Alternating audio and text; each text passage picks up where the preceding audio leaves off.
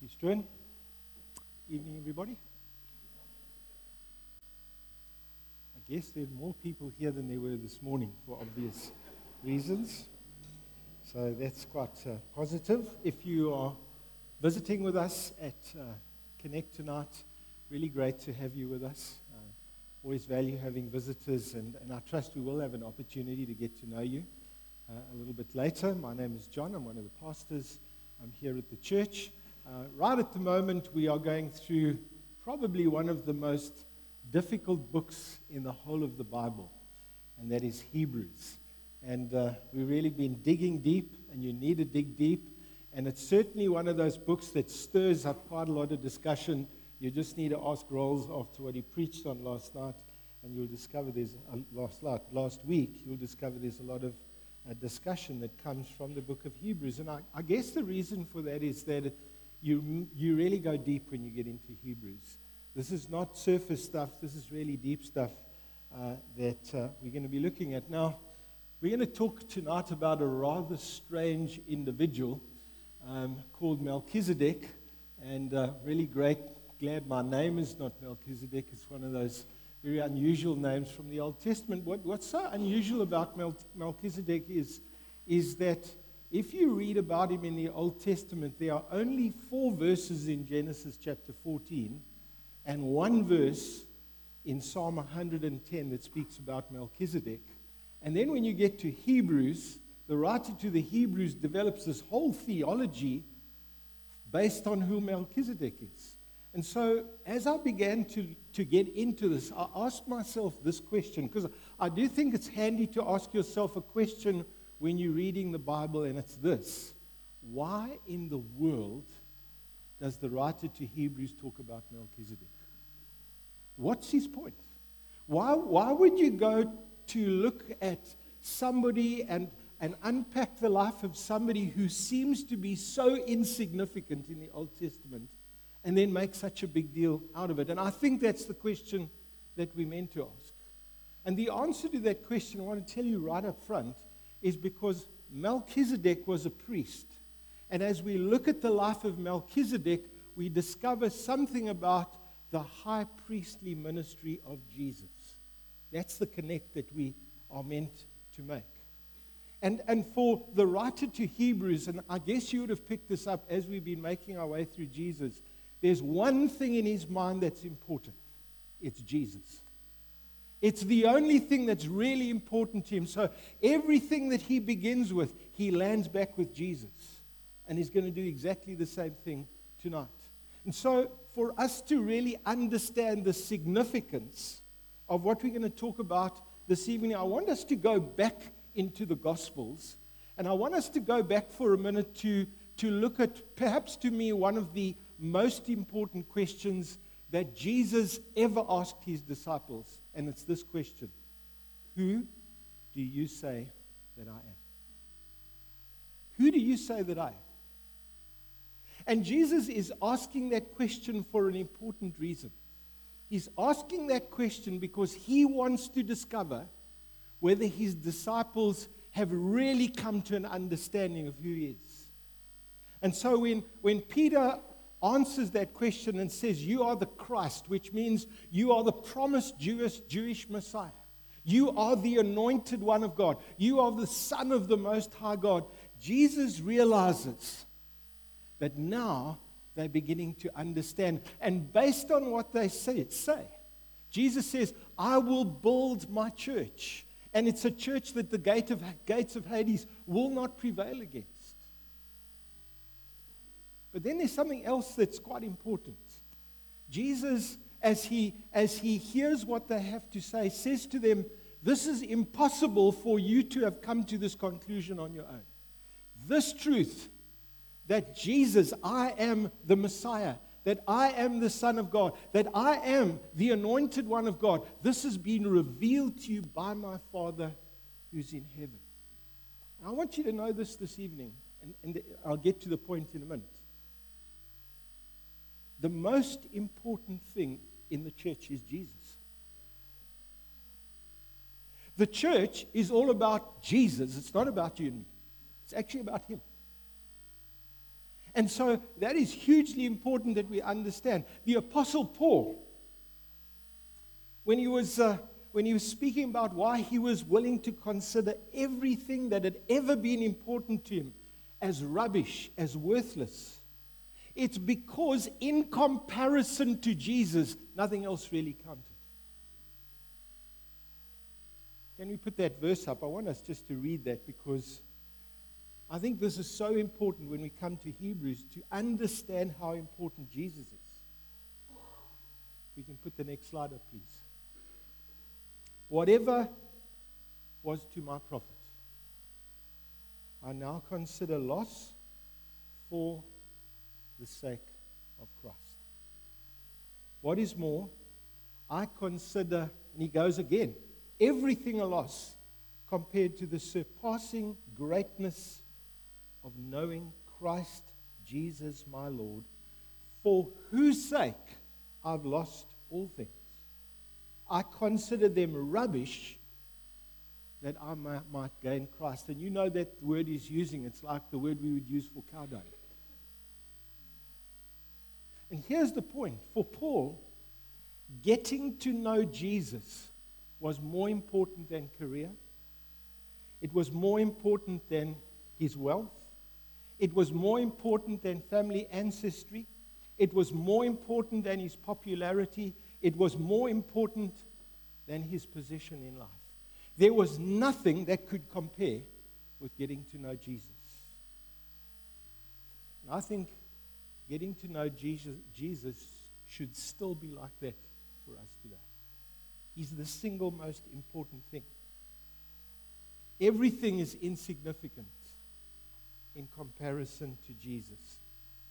So, when we come to Hebrews chapter 7, which is what we're going to be looking at tonight, the writer to the Hebrews wants to remind these believers, and the reason he's doing this is because they're feeling the pain of persecution, that they had a great high priest that they could turn to, one who was far greater, he says, even than Melchizedek.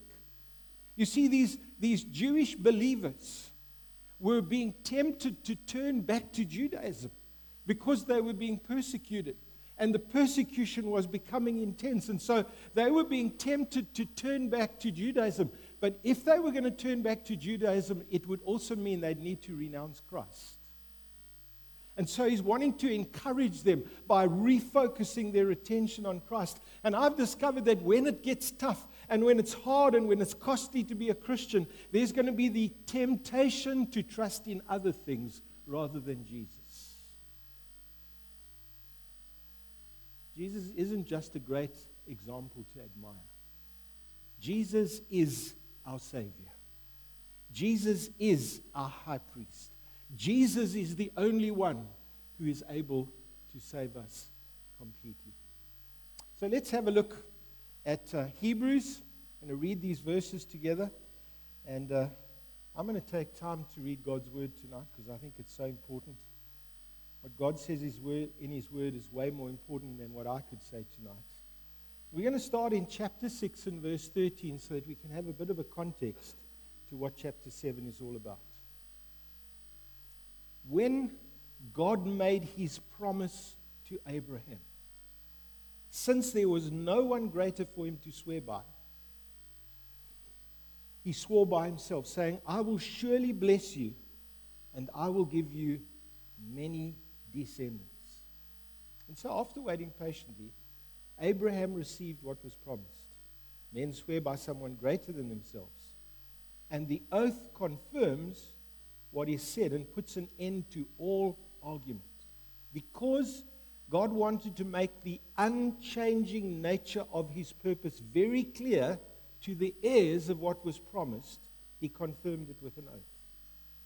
God did this so that by two unchangeable things in which it's impossible for God to lie, we who have fled to take hold of the hope offered to us may be greatly encouraged. We have this hope as an anchor for the soul, firm and secure.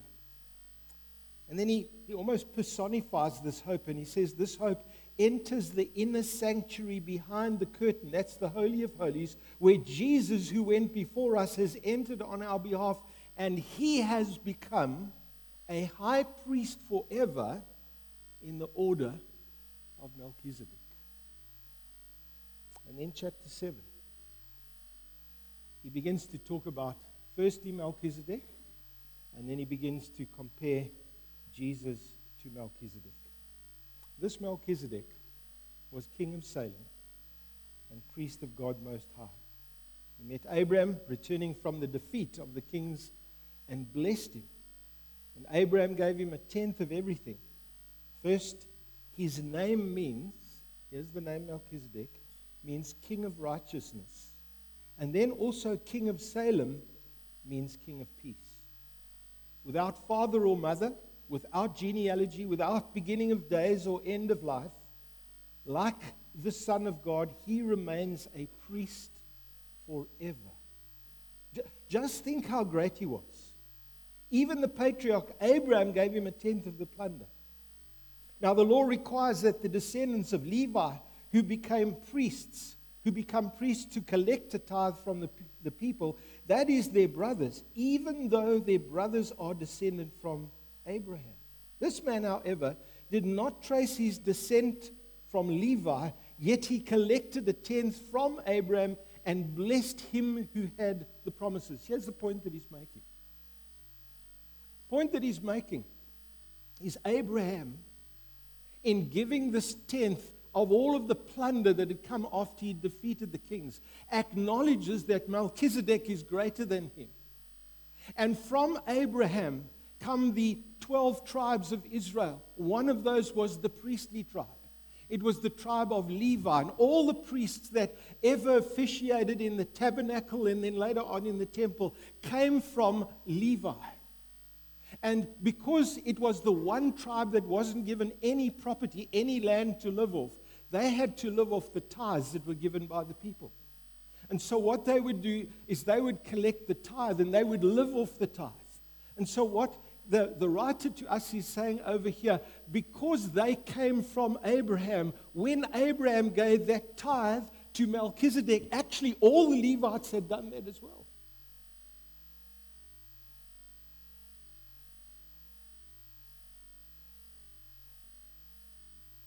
Verse 11, if perfection could have been attained through the Levitical priesthood, on the basis of the law,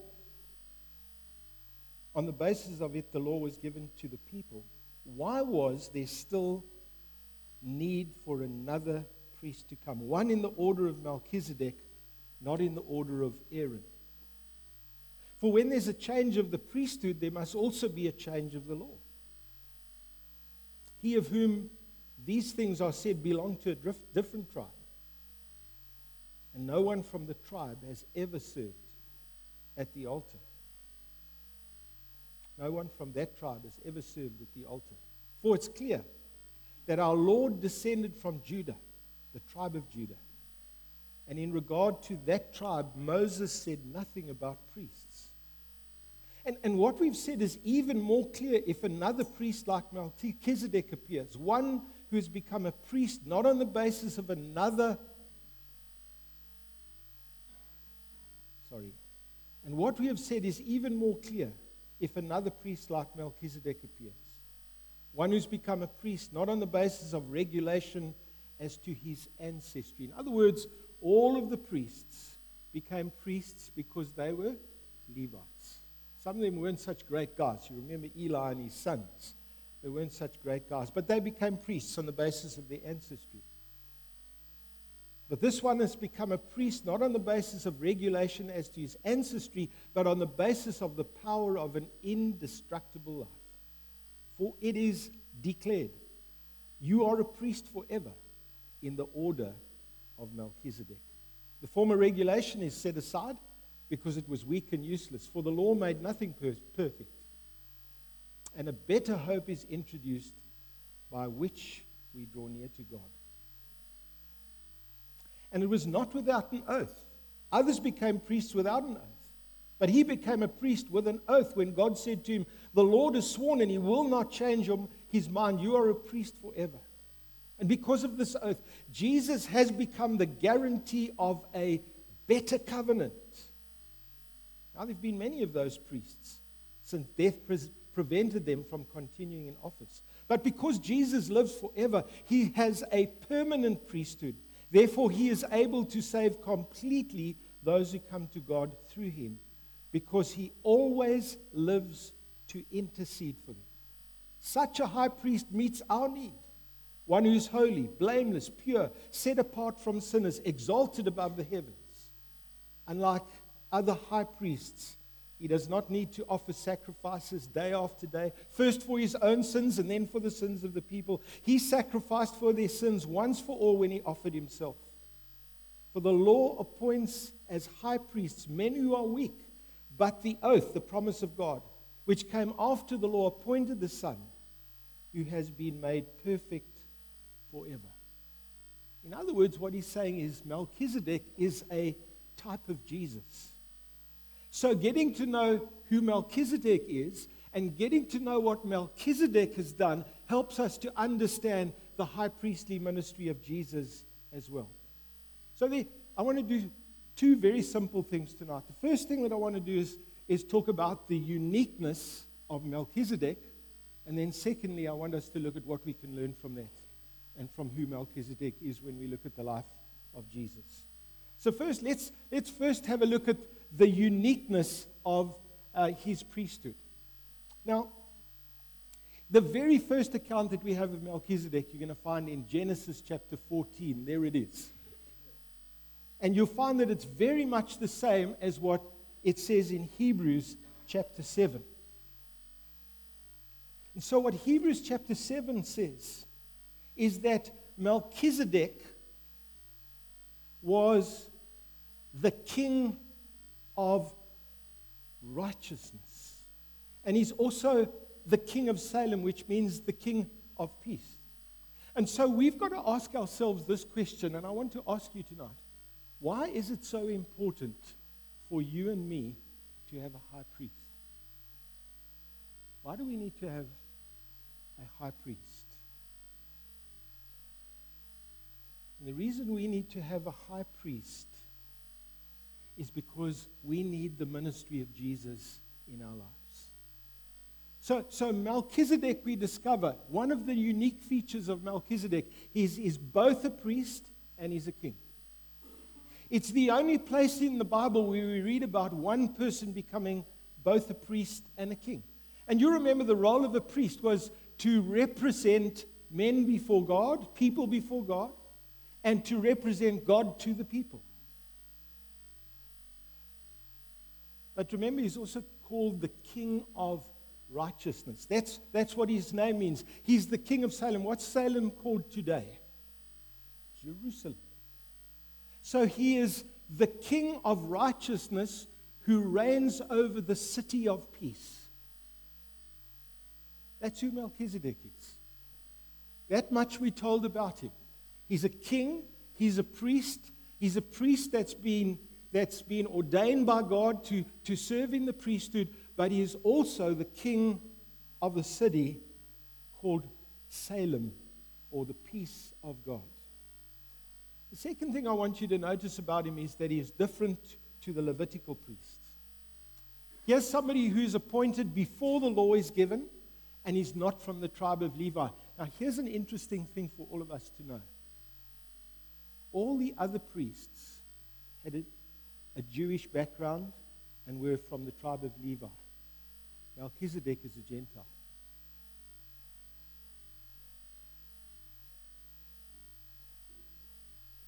Here we have a priest very different from all the Levites. And the Levitical priests were really unable to fulfill all the requirements of the priesthood because of their own imperfections. So if I was the priest and Roland had sinned today, he would bring his lamb or he would bring his dove or whatever, and he'd come to me and say, John, I've sinned today. Won't you bring a sin offering for me? And I would need to first bring my own sin offering because I keep sinning as well, and then I would be able to bring Roland's sin offering as well. So these priests from Levi, they kept on sinning themselves, and they couldn't fulfill all the requirements of the priesthood.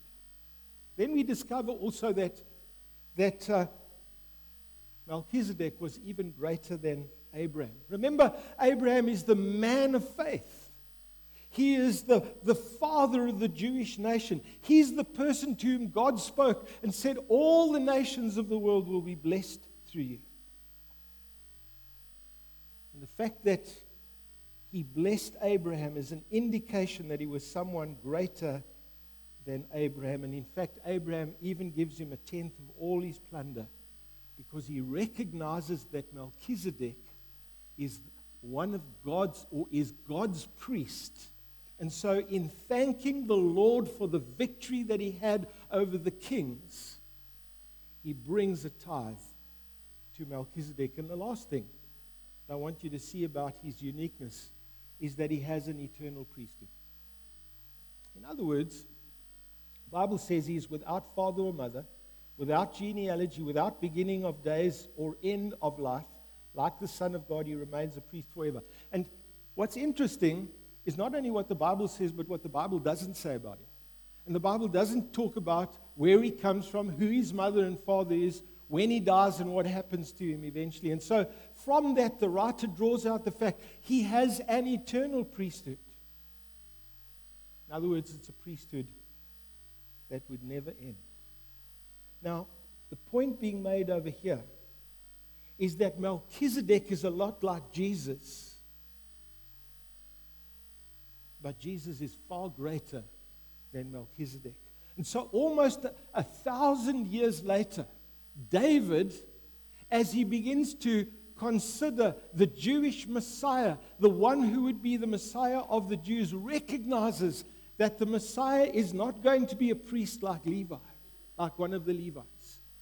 He's going to be a priest like Melchizedek. And so he says in Psalm 110, the Lord has sworn and will not change his mind. You are a priest forever in the order of Melchizedek. So those are just 4 unique things about him. Let's just run through them again. He's both priest and king. He's different to the Levitical priests. He's greater than Abraham. And he has an eternal priesthood.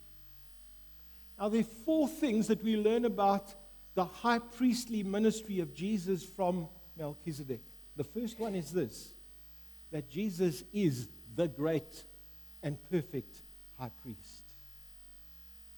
See, many of the accounts that we've got in the Old Testament are there to point people to Jesus. Do you know that if you really want to understand the Old Testament, you need to know it's about one person. It's all about Jesus. If you look at some of the disciples that were on the road to Emmaus, and Jesus is journeying with them, and they don't really understand who he is. He has been crucified, now he's risen and he's walking down the road. And the Bible tells us in Luke's gospel, beginning with Moses and all the prophets, he explained to them what was said in all the scriptures concerning himself. In other words, from the Old Testament scriptures, Jesus helped them to understand who he was. You remember the Ethiopian eunuch. When Philip goes to the desert road and he meets with this Ethiopian eunuch, and the Ethiopian eunuch is reading from Isaiah chapter 53, and he leads him to salvation from Isaiah 53, because Isaiah speaks about Jesus.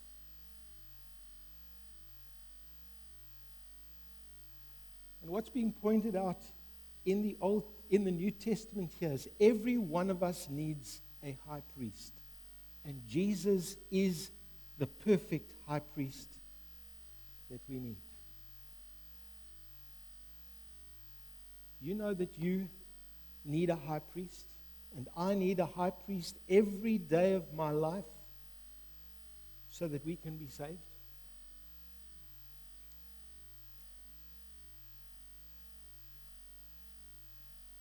We need a high priest so that we can be saved from sin.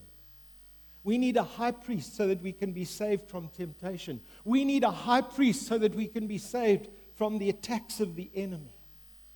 And so in Hebrews chapter 4, The writer to the Hebrews says, since we have a great high priest who's gone through the heavens, Jesus, the Son of God, let us hold firmly to the faith we profess. For we do not have a high priest who's unable to sympathize with our weaknesses. We have one who's been tempted in every way, just as we are, and yet without sin.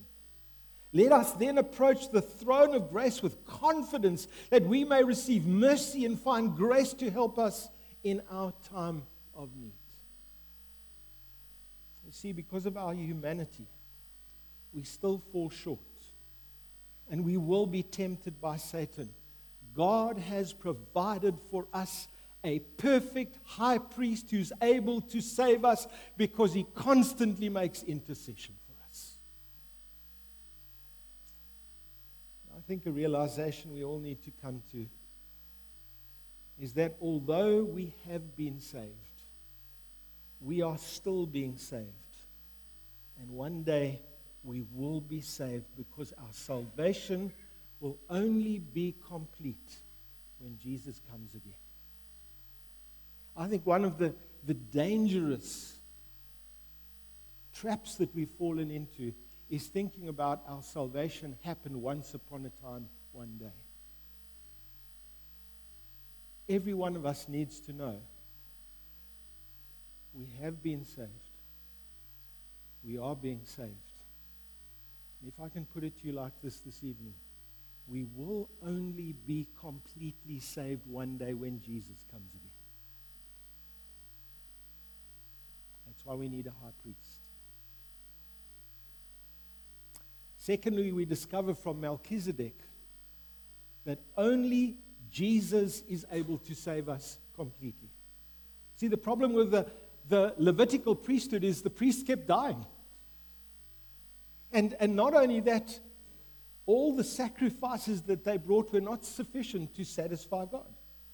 And so in verse 11 of Hebrews 7, it says, if perfection could have been attained through the Levitical priesthood, then why was there still need for another priest to come in the order of Melchizedek? That's why the writer says in verse 25 and 26, he's able to save completely those who come to God through him. Because he always lives to intercede for them.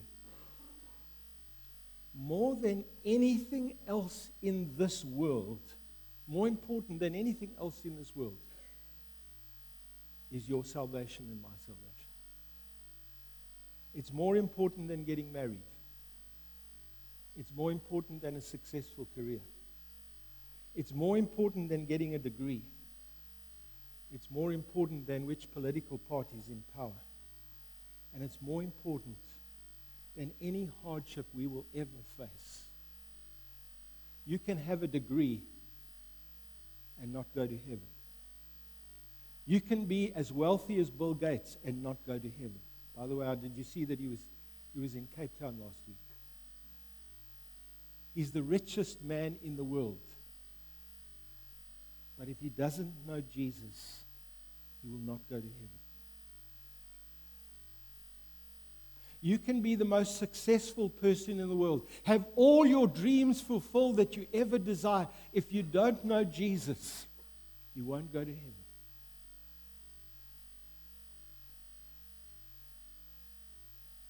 And Jesus is our great high priest who constantly and continually makes intercession for us. Look at what Mark says in Mark's gospel. What good will it be for a man to gain the whole world and yet forfeit his soul? For what can a man give in exchange for his soul? You can't exchange popularity for your soul. You can't exchange money for your soul. You can't exchange a degree for your soul. There is nothing in the world that you can exchange for that. It's the single most important thing for anybody to know. And only Jesus can save us completely. The third thing we discover from Melchizedek is that Jesus is the only high priest who's ever satisfied God's requirements for sin. You know, it's only when we take time to focus on what Jesus has done that we can appreciate how sinful we really are in the sight of God. You know, something I realized when I was preparing this is that we don't really understand how sinful we are. Probably the majority, I hope the majority of you tonight would say, well, I know that I'm a sinner. I wonder if you realize how badly you've sinned in the sight of God. Because probably like most of us, you think, well, you know, that person who did drugs and all of that, they are a really bad sinner. But, you know, I go to church and I've never really done bad things. So I'm not really such a bad sinner. I don't know how many of you, it's a bit going back a while now, saw that movie, The Passion of the Christ. In The Passion of the Christ, there is a scene where Jesus is beaten and he's whipped until he's unrecognizable. And I took a crowd from our church to go and see that, and I looked at the faces of people after they came out from that movie, and they were traumatized by that. It's quite a traumatic event that happens in the movie. And people were traumatized because they felt sorry for what happened to Jesus. But what happened to Jesus tells us how badly we have sinned, how terrible our sin is in the sight of God. Hebrews 7:27 says, He sacrificed for their sins once and for all when He offered Himself. The prophet Isaiah put it like this: He took up our infirmities. That's yours, and that's mine. He carried our sorrows. And then he makes an interesting comment, yet we considered him stricken by God. In other words, there was a sense that people looked to Jesus and felt that God was just doing it to him. But he was pierced for you and me. He was crushed for our iniquities. The punishment that brought us peace was upon him, and by his wounds we are healed. And when Jesus died on the cross, God was satisfied. But you know, I've never understood it as powerfully as this week when I realize when I look at Jesus, that's how bad I am. That's how far I've failed. And that's how sinful I am. Otherwise, he would never have had to bear the pain and the cross in the way that he did. The fourth thing that comes from this man, Melchizedek, is that Jesus is both a high priest and he is a king. You know, Melchizedek is a prophetic picture of Jesus. And when we think about Jesus, we often think of Jesus being God's son. Or we think of Jesus being our Savior. But the point being made over here is Jesus is also a king. And you know that he's going to be a king who will reign over all things. There's not one of us here tonight who knows what life is going to be like in 10 years' time. But there's one thing I can tell you that we all know. Jesus will reign forever and ever as King of Kings and Lord of Lords. Doesn't matter which political party comes into power. Doesn't matter how corrupt men become. One day Jesus will reign as King of Kings and Lord of Lords. Isaiah says, for to us a child is born, to us a son is given, and the government will be on his shoulders. And he'll be called Wonderful Counselor, Mighty God, Everlasting Father, the Prince of Peace, and of the increase of his government and peace there will be no end. He is the King of peace.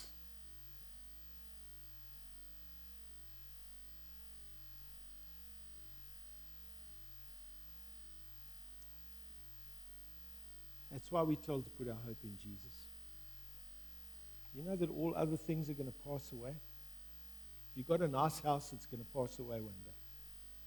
If you've got lots of money, it's going to pass away one day. You've got a fancy degree. You might just be getting your PhD. I don't want to disappoint you. But I want to tell you one day that's going to be irrelevant. All of our achievements will be as nothing, because one day he will reign forever and ever.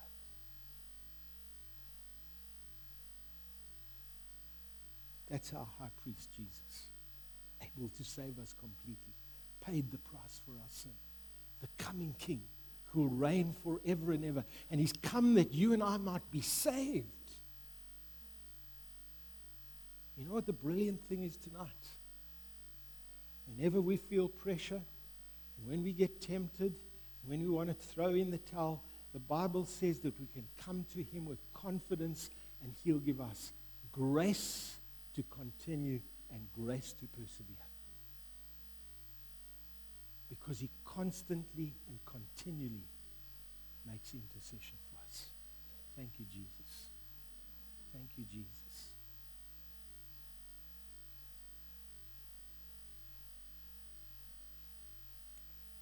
Look, there's only one way that we can finish off our service tonight. And we're going to do that. We're going to worship him. And we're going to humble ourselves before him. And we're going to turn to him. And we're going to focus on him. And we're going to glorify him. We're going to honor him. That's one of the things we're going to do.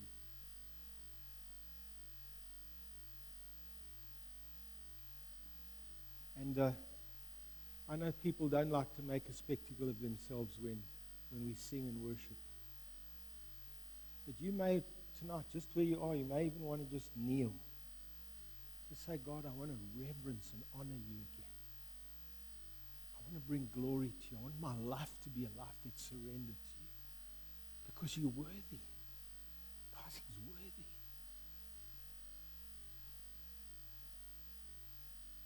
And then we're going to have communion. You'll see there's some tables where you can have communion. We'll do that while we're worshiping. And there are two things I want you to remember when you have communion. I want you to think about Jesus. Don't just think of a piece of bread.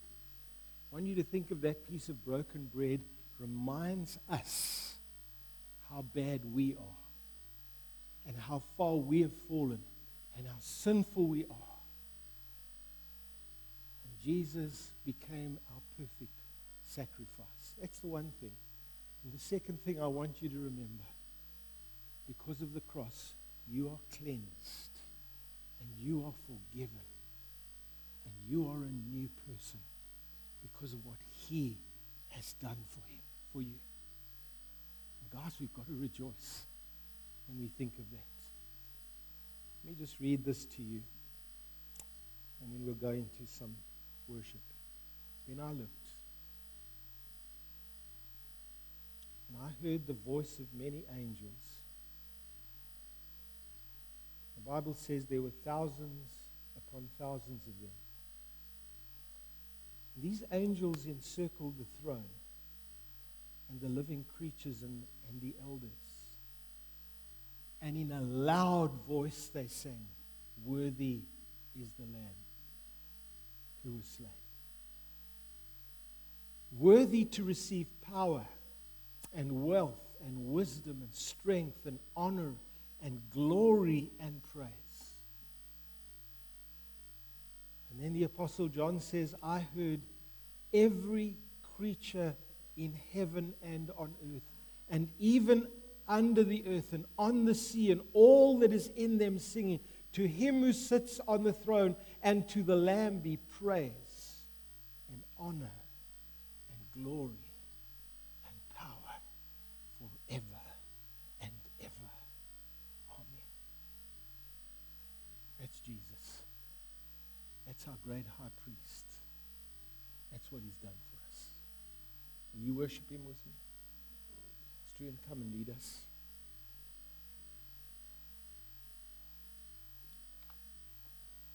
If there's anybody tonight, and maybe there is, and you never said to Jesus, I want to surrender my life to you. I want to hand it over to you. There's nothing more important than me being saved and knowing that Jesus Christ is my Savior and Lord.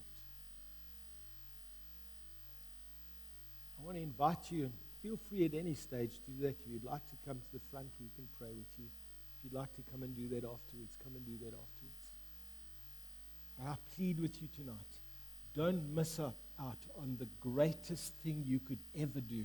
Let's give your life to Christ and be saved and be born again and know that you've got a great high priest in heaven. Let's stand.